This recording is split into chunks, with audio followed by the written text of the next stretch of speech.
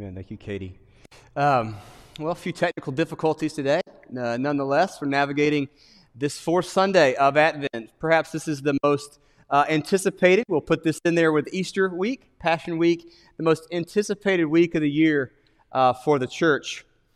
As we come to celebrate the birth of Jesus. If you've been with us the last few weeks, we started 4 weeks ago talking about Isaiah. People of God were back in the homeland post-exile, and yet it was dark because home wasn't home. They were exiles and strangers in their own land. And Isaiah gave this prophecy that maybe the heavens would be rent and God would come down. It was this hope because it was bleak and it was hopeless. And then we moved to second week and we talked about it was still dark and there was one out in the wilderness, one preparing the way, John the Baptist, the voice crying out. Wasn't the light, but he was pointing to the light. There's hope is coming. Light will come. And last week we saw it was at night, and it was midnight, and the shepherds were doing the messy work of tending sheep, that the angels came with the proclamation, the light is coming. Come to Bethlehem, right? Glory to God in the highest. Today we celebrate more particularly that the light has come. The light is here. John calls him the light, God incarnate, that hope has arrived. It's good news for us. If you're Christians, the Advent season should be one that always keeps us in tension. Because in one, we live in a cultural moment. We live in a culture that is impatient. And so it's after Thanksgiving, or maybe did it seem like people decorated earlier this year? I think they did. I don't know. But it's like mid-November, and we're already putting the lights up, and we're celebrating, and then we get into December, and it's parties. Not as many this year, but parties and wrapping and candles and carols and songs and shopping, and we get in the celebratory mood quickly. We want to celebrate, we want to rejoice, and there's something good about that as a people. We anticipate, we enjoy. But the second part, the bind we're in, is that's the season kind of culturally, and yet in the church the whole time we're trying to pump the brakes on the celebration a little bit. We're trying to say, wait a second, let's hold on. Let's be in this moment. Let's remember Advent, because it's only when we understand the difficulty in the darkness do we understand the glory of the light, right? When we skim over those themes, the difficulty to the great parts, we miss the depths and the hope that we have. Jesus came as the Savior because we needed to be saved, right? We needed to be rescued. It was a mission to rescue us, not to make our lives a little better, but because we were desperate. And so something about it, we need to slow down and be in the moment, in the season, to appreciate Christmas and the Christ that comes to our despair. In preparation for this little series, and normally we kind of move through books of the Bible, but we did this little topical Advent series this year. I read a couple books in the process, and one of them talked about the themes of ancient Christmas songs and carols. Ancient and then kind of medieval songs compared to more present-day Christmas songs or hymns. And it was interesting that the ancient songs were much bleaker. They were much darker. Some of the language I saw used was language like shadow and exile, fear and darkness, themes of gloom and torment, grave, sin and evil. The devil's power was used. Even language of judgment and hell were prominent in some of the older hymns. Think about that. Great theme of Advent is hell, right? And it comes to our mind. What comes to our mind is sheep and shepherds and angels and wise men and the baby Jesus in a manger. And certainly those are biblical images, right? They're in the story. Luke chapter 2, we read part of that today. So it's not bad, but it's helpful to see what the ancient church might do to remind us that we live in a dark and bleak world, to which when we grasp, we can understand the hope of Jesus. We've made it much more family-friendly.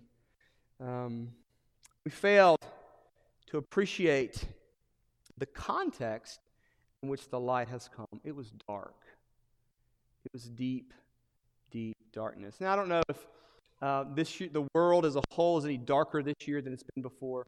But certainly for us, maybe in our American context, we feel the darkness, don't we? I mean, we feel the unrest, we feel the COVID reality, we feel the political tension, we feel the racial issues we've experienced. We feel those in a way maybe that we haven't felt. We feel the loneliness and the isolation and the anxiety, right? We feel the darkness. So I hope that this Advent, even this next few days, you can sit something in the darkness to understand the glory, the beauty of the light. Jesus is the light. He's come. We want to understand it. Advent pushes us away from a quick fix, a little mending, to a full repair of our hearts. And that's what he's after. But good news today that the light has indeed come. The full force of hope, John says, is the light is here. So we're going to talk about it. We're going to talk about the light from this passage Katie read. We won't touch on all the verses, but we'll get the idea that light has arrived. The first thing I want you to see is the central point, that the light has come. John says that in verse 9. The true light, which gives light to everyone, was coming into the world. And then verse 14, the Word, which is already associated with this light, the Word became flesh and dwelt among us. And we have seen His glory, glory as of the only Son from the Father, full of grace and truth. The hope of Christmas is that in the darkness, the light has come. And this light is bright and radiant and glorious, such that it fills our hearts with His joy. I remember in a class I took in college on comparative religions, and you've probably seen this in other religions. There's a lot of talk of this idea of the light. There'll be thoughts like, if you follow this teaching or this path, you'll come to the light, right? You'll come to see and understanding. We'll talk about light at the end of the tunnel, Or maybe someone's in a difficult situation, and we say, I hope they see the light. I hope they see what they're doing, the mistake they're making. And religions and philosophies will speak in this way. To follow this certain teacher or guru will take you to the light. It will make you enlightened. It will take you to a path where there's clarity of thought, where there's understanding. It's pretty common in the religious world. But that's not the story of our hope. It's not about light bringing us to some kind of clarity, or light paving the path for us, whether it's a moral path or some sort of existential experience path. But the light in the Scripture is a person. The light has come incarnate in Jesus Himself. He's not something that we discover within. It's actually He has come from without and stands as Jesus in the flesh for His people. This quote you may have seen on the screen at the beginning from David Cassidy. He says this: when God saw the darkness, He said, "Let there be light," and there was light. When He saw our darkness, He said, "I better get down there," and He did. God never said, "You have all the light you need within you," because we don't. Our deliverance is from Him, not ourselves. It comes from heaven, not from our own hearts, not from other teaching, not from principles, not from good patterns, not from godly examples. It comes because the light has come to us. Contrary to the Hallmark films, right? That you can be your true self, that you can discover your inner light. We even use that language, to be on the right path, to find real joy. Scripture speaks of the other. But the light has to come from outside. We don't stumble upon it. We don't just figure it out. We don't think our way to it. Actually, light has to come to us, to illumine us, to let us see Him face to face in the person of Jesus. It's like the deer, right now you're driving the country road, and then the headlights catch the deer, and the deer's just caught, right? Boom, the light hits it, right? That's us. The light of the knowledge of the glory of God in the face of Christ catches us. We didn't go discovering it. We didn't go down the right path. We didn't turn over a new leaf. We didn't make a New Year's resolution. But the light of the world came to us to catch us, to capture us, to illumine our hearts and our lives, brings light to the world. This is the case. This is what Jesus has done. He is light. It says He is light, and He provides light for men, for all mankind. It's His light is so bright that it's like if you've seen National Lampoon's Christmas Vacation, right? You've seen this movie?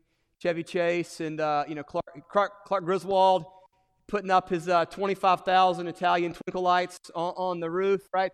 It backs up and shows sort of a global perspective, and you can see the whole neighborhood, the whole city of Chicago, like the world is illuminated because of this house, right? It's brightened the world, and such with Jesus, right? When they made that movie, they never thought it would be in a sermon illustration. But His light is so bright and radiant that He comes, He illumines, He makes bright the world such that we actually won't need the sun and moon. Did you know that? Did you know that? The picture in Revelation, the end, same John writing Revelation, pictures a new heavens and a new earth that's come down, and we finally get the light, Jesus, face to face in our midst. He says this, "And I saw no temple in that day, for its temple is the Lord God Almighty and the Lamb. And the city has no need of sun or moon to shine upon it, for the glory of God gives its light, and its lamp is the Lamb." Do you see that? The light that will brighten the whole world is the person of Jesus, such that we don't even need the sun and moon and stars. He is there. His glory, His brightness. But not only is He bright in Himself, but His brightness provides the light which we need to see everything else.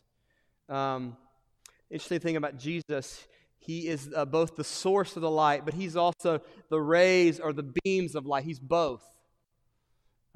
Maybe you've heard the famous quote by C.S. Lewis. He says this, I believe in Christianity as I believe in the sun, S-U-N, the sun in the sky, because I believe the sun has risen, not only because I see it, but because by it I see everything else. Verse 9, the true light which gives light to everyone, so it is with Jesus. We believe in Jesus not only because we see Him in Scripture. In the first century, they saw Him in the person. We see Him by His Spirit within us. Not only do we see the Son, S-O-N, but by seeing the Son, we now see the whole world. Now the world makes sense, right? Because we know Him, now the whole world makes sense. My job makes sense. My family makes sense. Sexuality makes sense. Recreation makes sense. The whole world has its proper ordering. It's all illuminated because the light, not only is He there, but He makes it all visible. That we could see our life in its proper place.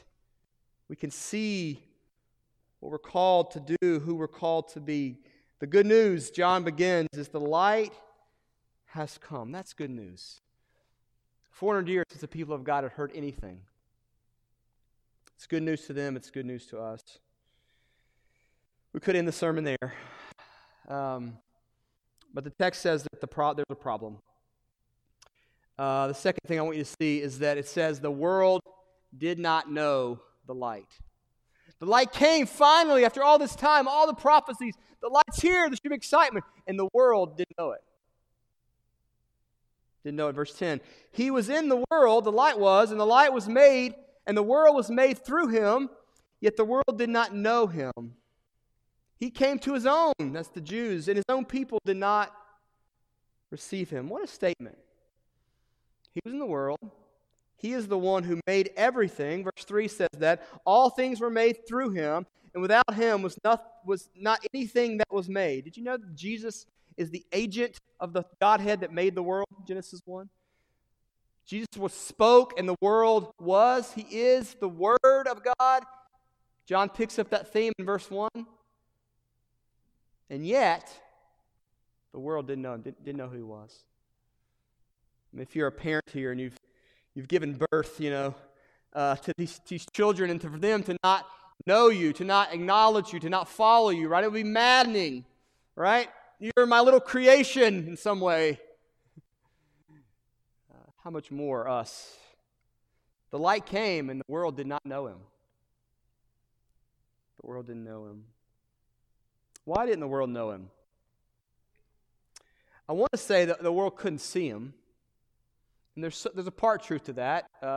Corinthians says that the evil one has blinded the hearts of unbelievers. So there's a sense in which they couldn't see because evil's at work.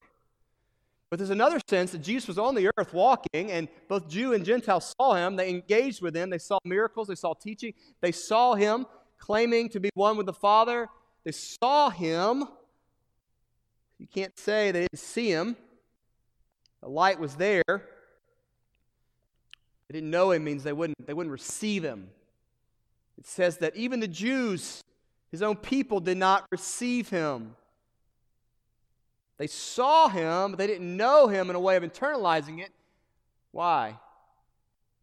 Because their hearts, John's audience is the same with our audience. Our hearts are darkened. See, the darkness of the world is not just out there, the bad people, right? Or the bad politicians, or the bad military leaders, or the bad rulers, but there's the darkness is within. The world is a culmination of the hearts of men. The world doesn't know him when he comes. The world begins within us, our hearts. It's a culmination, it's a collective resistance to who the light is. There's resistance from the outside, there's evil one, but there's resistance from our own hearts. Darkness, we deceive ourselves, Scripture says. We manipulate. We are blind to the values of God. We deny the values of God for the values of the world. What's the values of the world? What does the world value? It values power, prestige, glamour, dominance, pleasure at all costs, quick fixes, flash, appearance. The value system of God is different. When Jesus came on the scene, when he entered in with a new way of being, right? A new way of life. He wasn't here to do a little remodel. It wasn't a little touch-up, fresh coat of paint. He was here to renew the whole earth, to change it, to bring a whole way of being, a new value system. And so the world saw that, and the world had nothing to do with that. He came not with pomp and grandeur, but he came as a humble king, right? He came on the scene. He didn't come to rule, but to serve, not to self-promote, but to sacrifice, not to seek pleasure, but to deny himself. It's the way of the kingdom of God. So he came, and the world says, we do not acknowledge that. We do not receive that. It's not that his light wasn't bright. His glory was radiant, John says. It's that the world had never seen such goodness.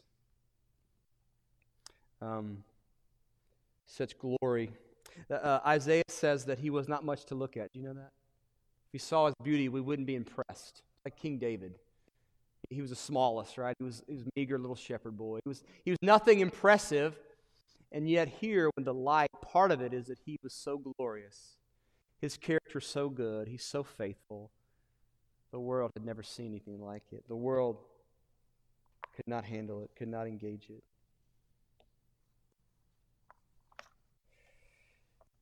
He is light. Good news. Good news. What's the implications for us? The implication here that our own hearts don't know it. John says a few verses later that there was a man sent from God whose name was John. He came as a witness to bear witness about the light that all might believe. He was not the light, but came to bear witness about the light. So Jesus came. He's otherworldly. He's glorious. He's radiant. He's good. And the world wanted nothing to do with him. And John came to bear witness to him. Now, we're not Jesus and we're not John the Baptist, but we take on the role as we're called to be light in the world, to bear witness, to point to him. What's the implication? If the world did not know him, if the world hated him, the world would not know us. The world would hate him.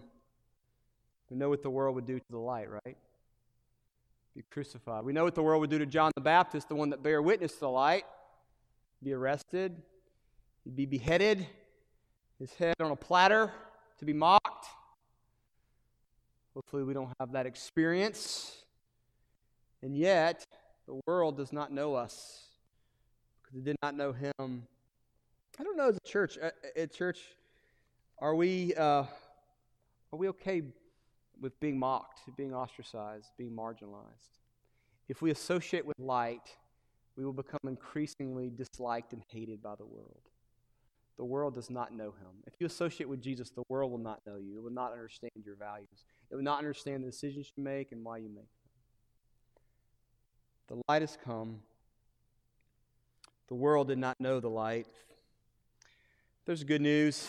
As we struggle with darkness outside, we struggle with darkness inside. Final thing, and I want to finish here, is the darkness could not overcome the light. That's Christmas, right? Verse 4.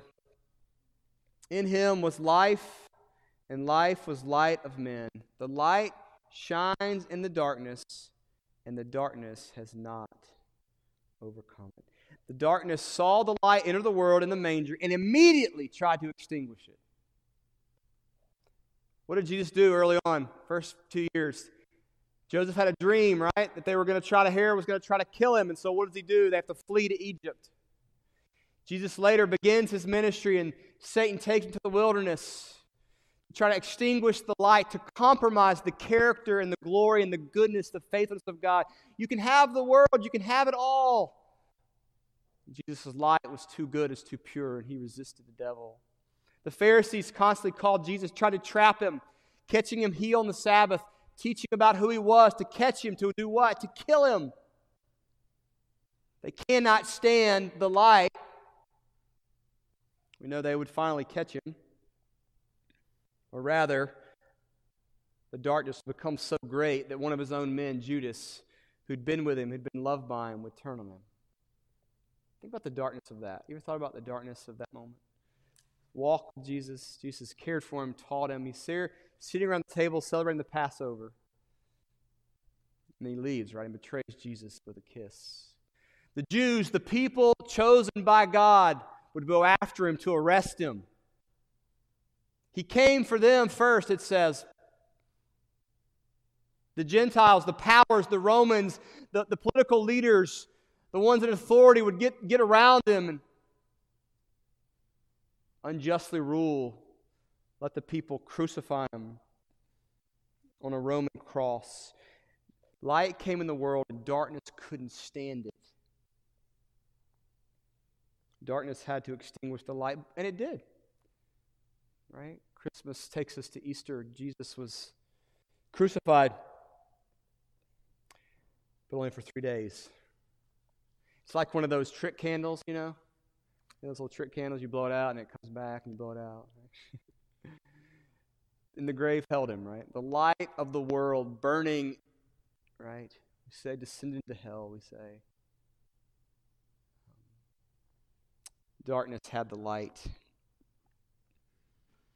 But the text says the darkness could not overcome it. When the light of the world came, Satan, the father of darkness, would meet his master. Satan's greatest weapon had always worked. His greatest weapon was death. No matter how good of a person you are, or good of man or woman, how much ministry, how many good things, how much philanthropy, how much service, all of us come to the same end, right? Our light is extinguished. We die. We're put into a coffin. We're put in the ground. We're put in darkness. It's the end of all man. It's always worked. Evil has the final word. It's a great equalizer. And we go to funerals and we weep with sorrow, and evil seems to win and to triumph because darkness overcomes it.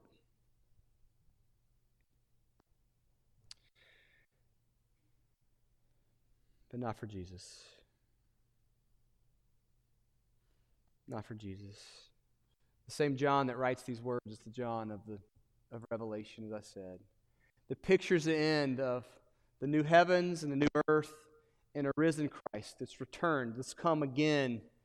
We celebrate this Advent looking for the second Advent when the risen Christ will rule and reign in the middle, and his glory will be seen and be manifested. We can't deny the darkness. We can't deny the last 3 weeks. We can't deny 2020. We can't deny darkness. It's a dark place. We can't skim the surface, right? We can't go to Christian cliches and platitudes and make it's really dark, it's difficult, but the darkness will not overcome it. That's the hope of the gospel. We retell the story of Christmas. We rehearse it because this is our story. It means that there's hope in the midst of no matter what kind of difficulties we face, no matter what kind of trials. And it may be dim. It may be small. You know, the feeling at night when you turn out the lights and you're in bed and you first turn them out, like you can't see anything. It's pitch black. Some of y'all have a nightlight, I know, but it's pitch black, right? And then over time, your eyes kind of adjust and you can see a little bit. Maybe maybe there's a nightlight in the hall, or maybe there's a little light coming out from a window, from an exterior light. There's something, your eyes adjust, and you can see a little bit, but it's dim.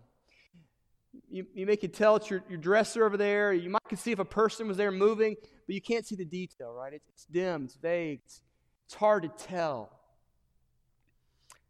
But then in the morning, particularly if the blinds are left open, right? It's just the light bursts through, right? In the whole room. You can see every dust ball. You can see everything. It's illuminated, right? The light is in full force. It's shown. It's here. You can see it all. You know, sometimes it's like we got the dimmer switch on. Or maybe your heart's with the Lord. I can't connect to Jesus. It's kind of flickering. Paul tells us that's true. For now, we see in a mirror dimly, but then face to face. Now in part, but then we shall know fully, even as we have been fully known. Sin and brokenness make it dark, and it gathers around the light to put it out. The hope is that it's because of Jesus, because the light came, because the light took the best darkness had, and Jesus is resurrected. You and I in Advent right now, when we celebrate the 25th, we have so much hope and joy because we know He's coming again. And when He comes again, darkness is gone. It's full light. It expels all of it. The darkness within, the darkness of the evil one, the darkness of the world, and we will know the beauty and the goodness of God forever, face to face. Isn't that amazing? Amazing. I don't know how it's been for you. I don't know where you are. I mean, people come in different places. Many have had a difficult year. I hope that Advent and these next weeks as we move into the Christmas season, I hope hope and light gains traction in your heart.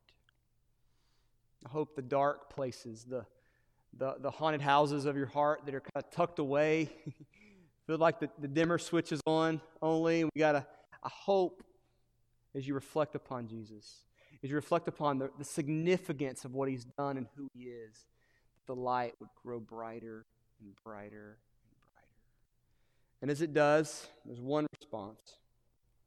We'll do it now as we come to the supper. We'll do it as we sing. Hopefully you do it this week with your families and friends. The response is to worship.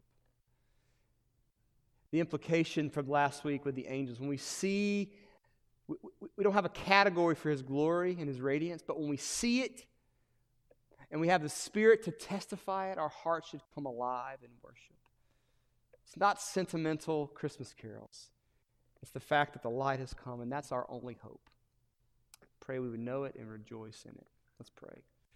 Jesus, thank You for the goodness of Your word that speaks to the goodness of Your Son. When all hope was lost, for year after year after year, it was only darkness. The world system seemed to reign. Power, dominance, fame. Yet You have a new system, a new way. And You didn't just tell us about it. You didn't just give us a manual. You just show us 5 steps, but You came Yourself to be light, the light You are for our hearts. May we know it today. And may we rejoice in it this Advent season, we pray. In Jesus' name, amen. Please stand as we sing, as we celebrate the Lord's Supper.